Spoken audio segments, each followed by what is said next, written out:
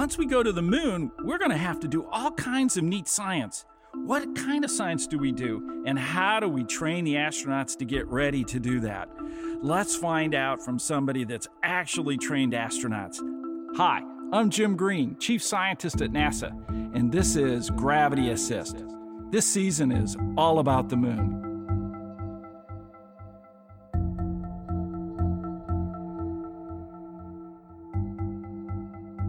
With me today is Dr. Kelsey Young, a planetary geologist at the Goddard Space Flight Center, whose specialty is in the development of handheld instruments for the exploration of Earth, the Moon, and the Mars environment. She also has experience in training of astronauts for future missions to the Moon, Mars, and beyond. Welcome, Kelsey. Thanks for having me.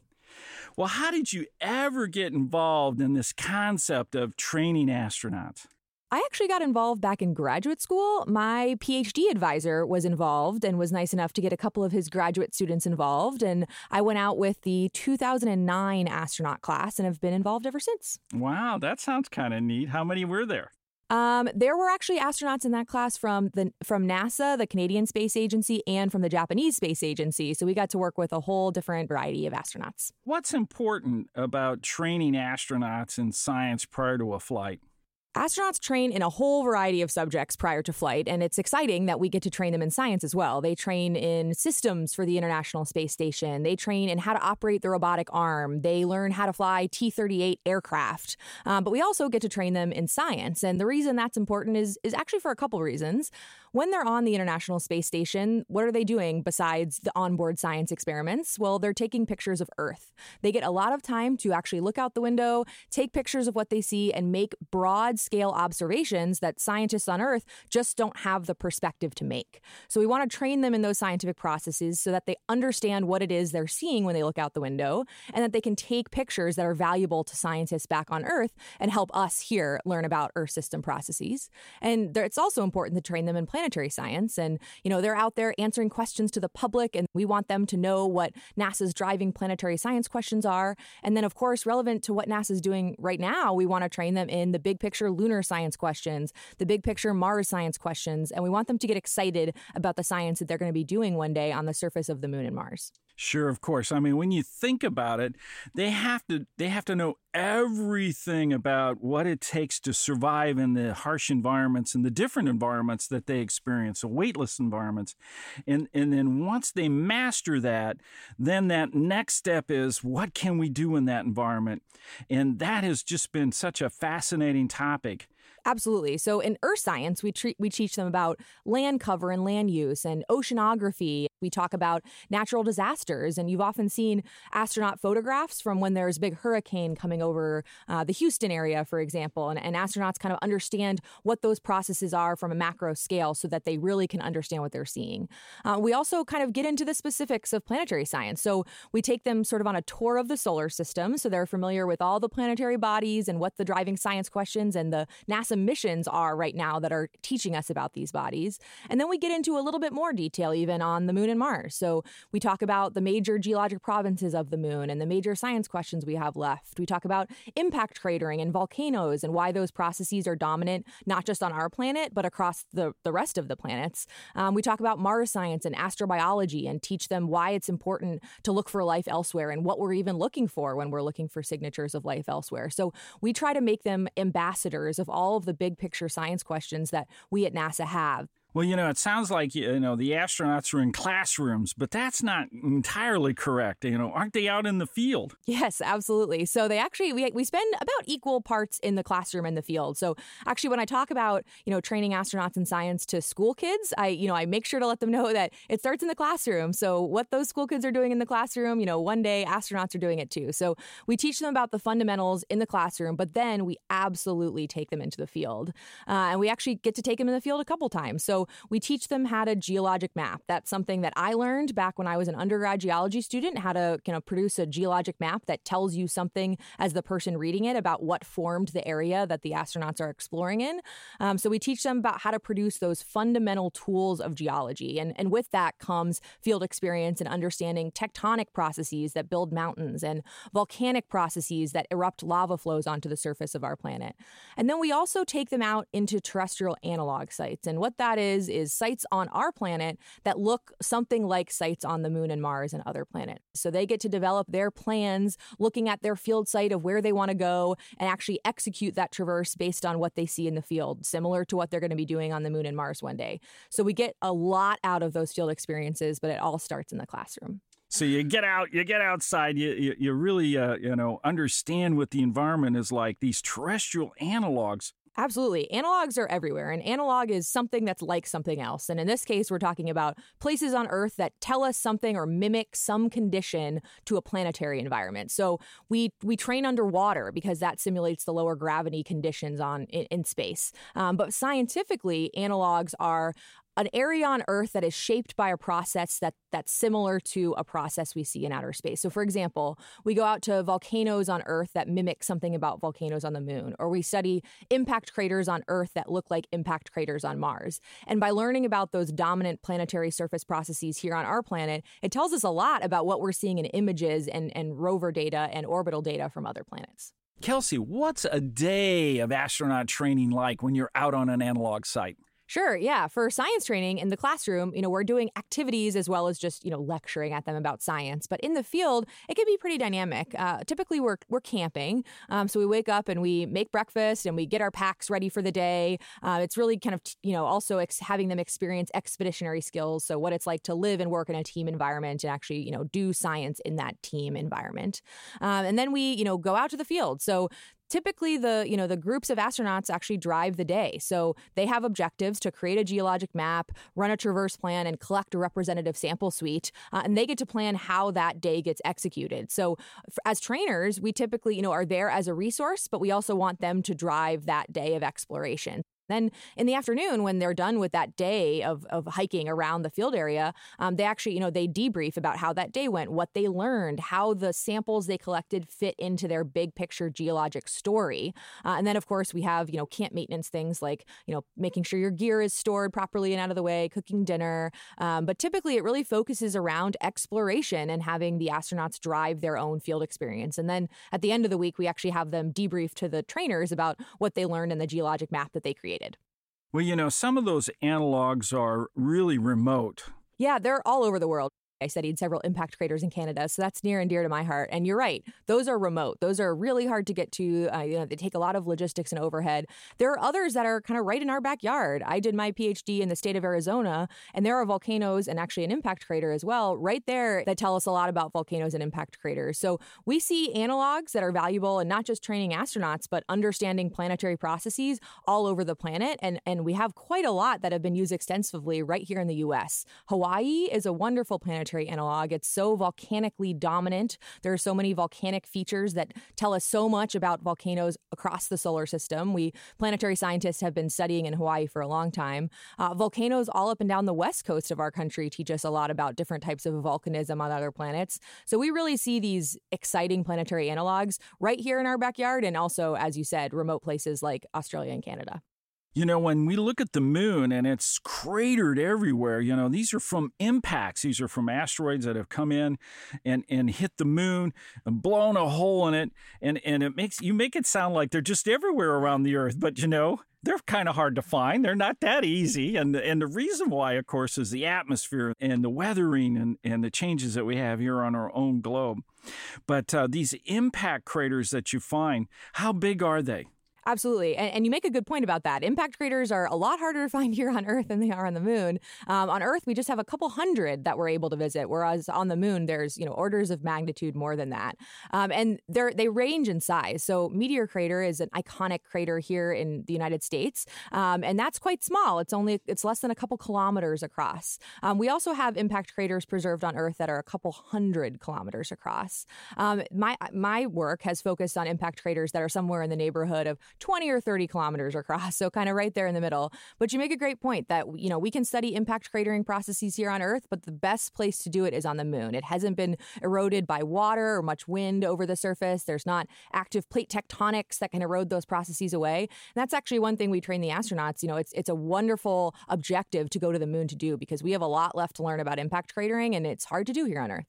So when you go out with an astronaut, are they wearing a spacesuit, or is that necessary all the time? So when we are in the field with astronauts, especially when we're doing their, base level science and geology training, they're not in spacesuits. They're just in shirt sleeves, just like we kind of do when we're doing field geology work here on Earth. And that's really because we want to focus on the science fundamentals. We want to make sure they have the kind of backbone training in geology that they need to be great scientists on other planetary surfaces. And to do that, we want to kind of focus on the science. We at NASA also have a series of analog projects where, you're right, the astronauts wear spacesuits in analog environments to train them about how to actually operate in the confines of a pressurized environment while they're doing, planetary surface relevant tasks. But for, baseline geology training for the astronaut classes, we really stay away from having them interact in a spacesuit just because we want them to focus on the science. Well, how similar or different is it the way we train astronauts today versus what we did during the Apollo missions? During the Apollo missions, they got a lot of science training. It's often said that the Apollo astronauts who flew to the surface of the moon had the equivalent of a master's degree in geology by the time that they flew. And in fact, one of the 12 Apollo moonwalkers was, of course, a geologist, and Dr. Harrison Schmitt. But the training that the new astronaut classes receive now is actually pretty similar. It focuses actually in similar field sites. We go to very similar field sites that the Apollo astronauts visited.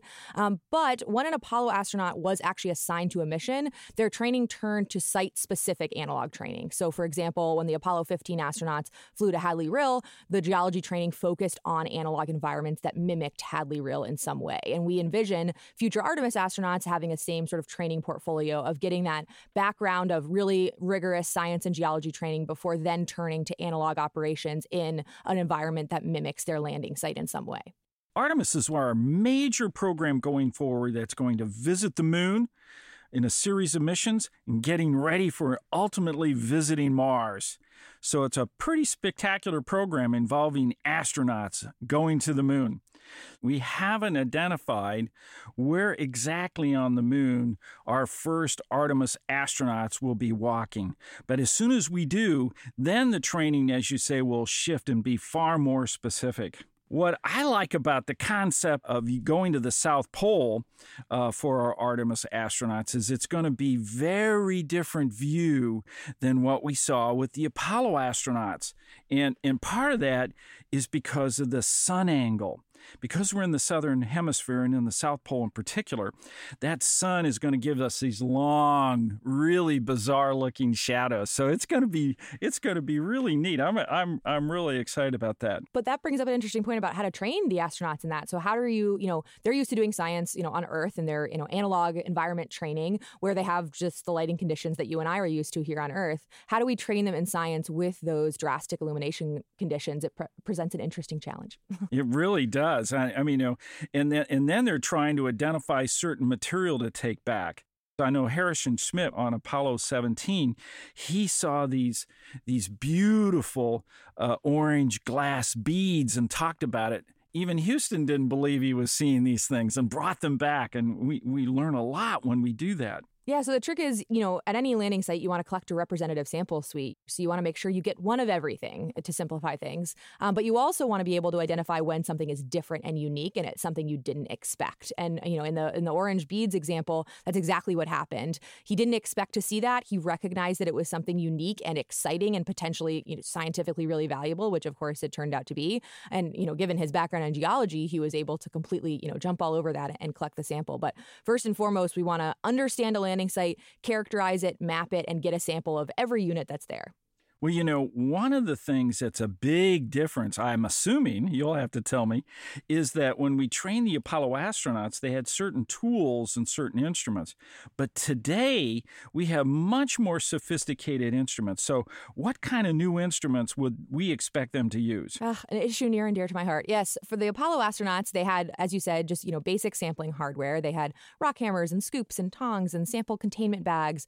But as you said, in the decades since Apollo, geologists now are using spectrometers that can tell you what a rock is made out of, or geophysical instruments that can probe the subsurface and tell you what the units underneath your feet are. And we envision future astronauts having comparable capabilities. One of the things that we did in the Apollo mission, and we only did this a few times, was to take a core, so it's a hollow tube that you jam into the soils and as far as you can, and then cap that and then pull it out, and it might be a couple feet long, and it shows in depth of what's going on underneath your feet.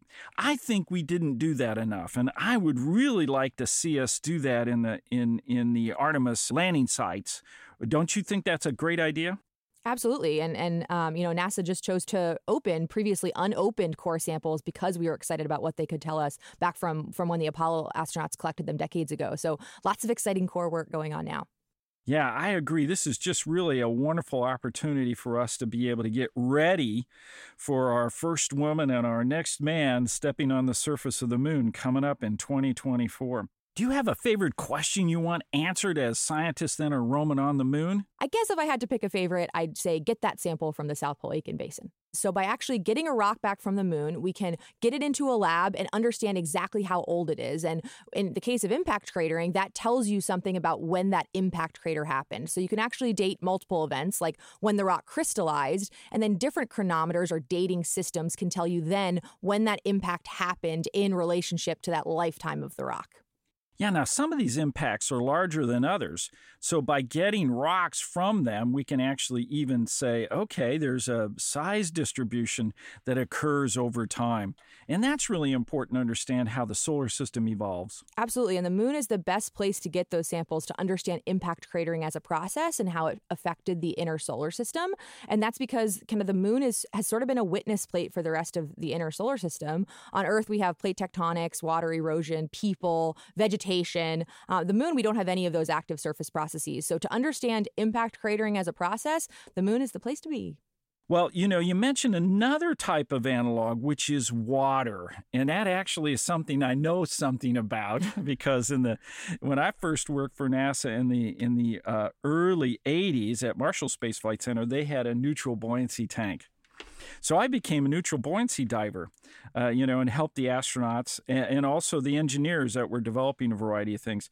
But that's centered around spacewalks. That's centered around repairing instruments. That's centered around, doing what we call extravehicular activity. But now these water activities are more like what one might do walking on the moon.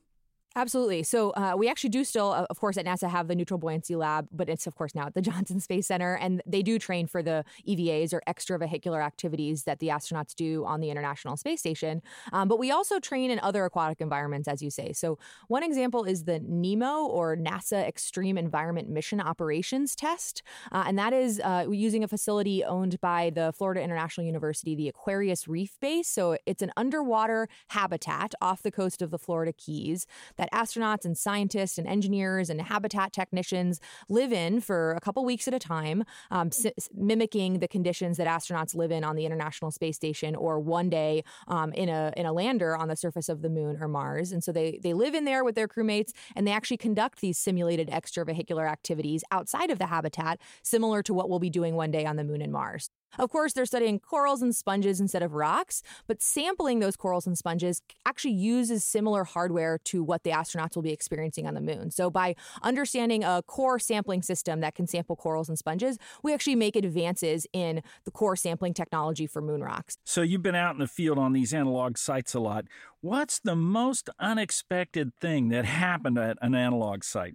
Probably it's anything pertaining to logistics. So the science is always exciting and you go in with questions and, a sampling plan to address them, but Mother Nature does not always behave. There was one memorable field campaign that was about 5 or 6 weeks in, remote Canada, and had, a bear incident, a hurricane come through camp, a hole in the boat we were using to get out to an outcrop to sample. And it's just, sometimes nature just doesn't behave the way you expect. Well, fortunately, none of those things will happen on the moon, That's but right. indeed. When you're out on these field sites, do you really feel like you're in space sometimes?